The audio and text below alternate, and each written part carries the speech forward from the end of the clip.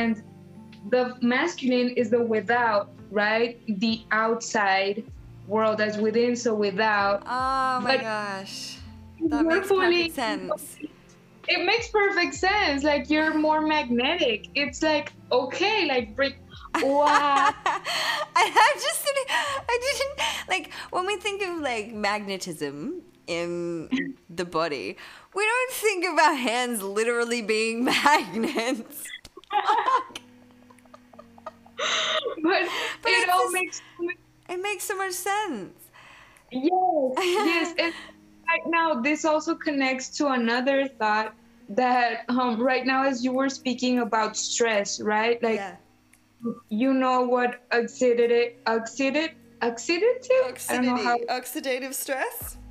Yeah, exactly. Oxidative stress, it makes us age faster, Yeah. right? That explains the presidents that you saw would age really fast because of the stress. So 100%. this, why does this happen? Why does oxidative stress age us? Because the result is comes from the free radicals in our body, which are holding that positive charge, like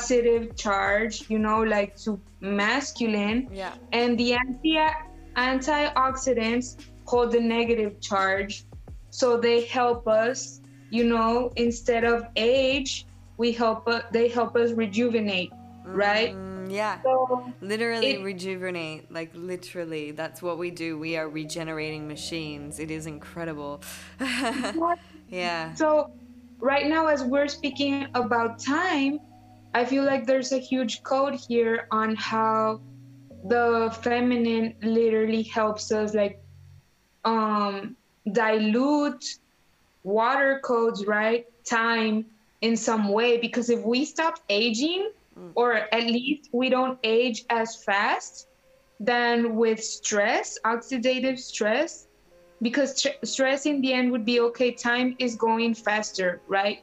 For them, or I don't know, they're living 40 years in 4 years instead. So when we are truly in our feminine, in our body, or those antioxidants, right? They help us even change the experience of time in our body. And that's very real. Like, that's frequency. That's Yeah. science. Yeah, instantaneous healing. Like, that's when things literally start happening. You start to experience very strange but wonderful sensations in regeneration in the body, and in movement, and in like flexibility. And you're right about like the stress. That's why it's really important. Stress is not particularly birthed in the body. The body's used to stress. Everything in the body is under pressure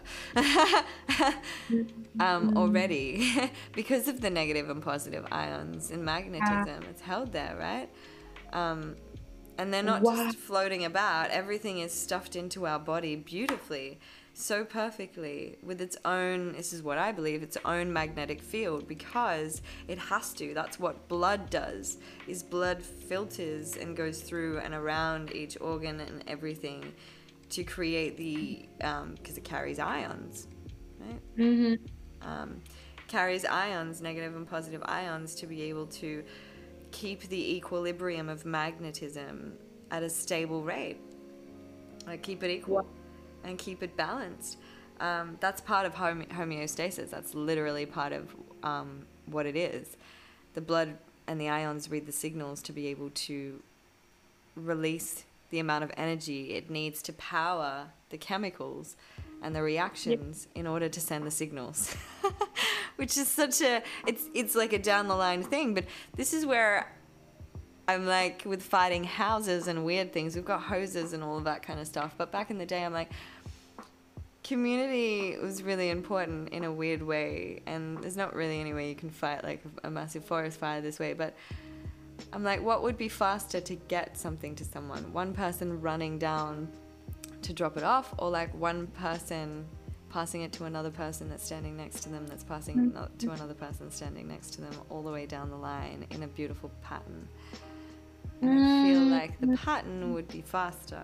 These are things that we kind of like experience in like drama and primary school, and we like explore the fun versions of these in physics, but we're not often like taught to carry them along. But yeah, it's that kind of like ideal and how homeostasis works in the body, all of these teeny tiny processes and how the neural connections work, you know, the wiring and firing, all of that is through patterns. Wow. Yeah, wow, I'm like mind blown right now, like thank you. Yeah.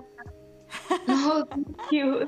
This is so beautiful. It just gave me a whole other like perspective or the big picture of what happens when more of us fall like safely into our body, like you're doing with your own nervous system, right? Like we become one with our environment.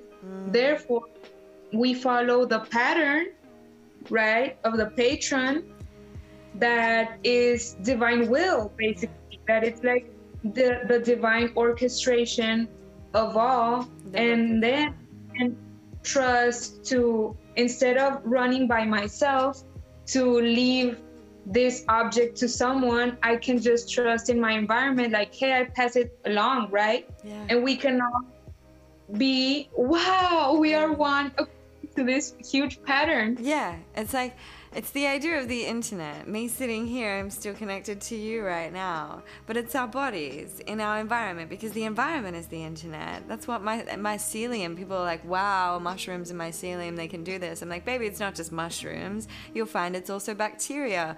It's also, ironically, smoke, which we are often not taught to really think about. But something that I saw the other day that made me think of this is like incense smoke, and I love watching kind of smoke ceremonies and indigenous like ceremonies in that kind of context, and how the wind and the smoke kind of goes and how that's used. And the cool thing is that you can't, literally, this is magic.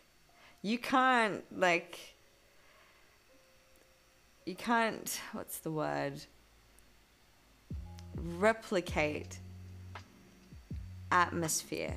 So when you have the same sort of thing occur in smoke situations or whatever, there really is no denying. And so this is also why I'm like, maybe this is why my conspiracy brain is like, maybe that's why they're taking away all of our abilities to have like smoke stuff around, because we won't know, the atmosphere. But what if there was a way to create which is what they're using now, mycelium, to create buildings with that will light up, mycelium that will not reproduce, that is safe, that you can use in building materials to line the walls of houses, that the mushrooms are programmed to respond and light up with the bioluminescence, which they naturally occur with when a CO2 leak happens.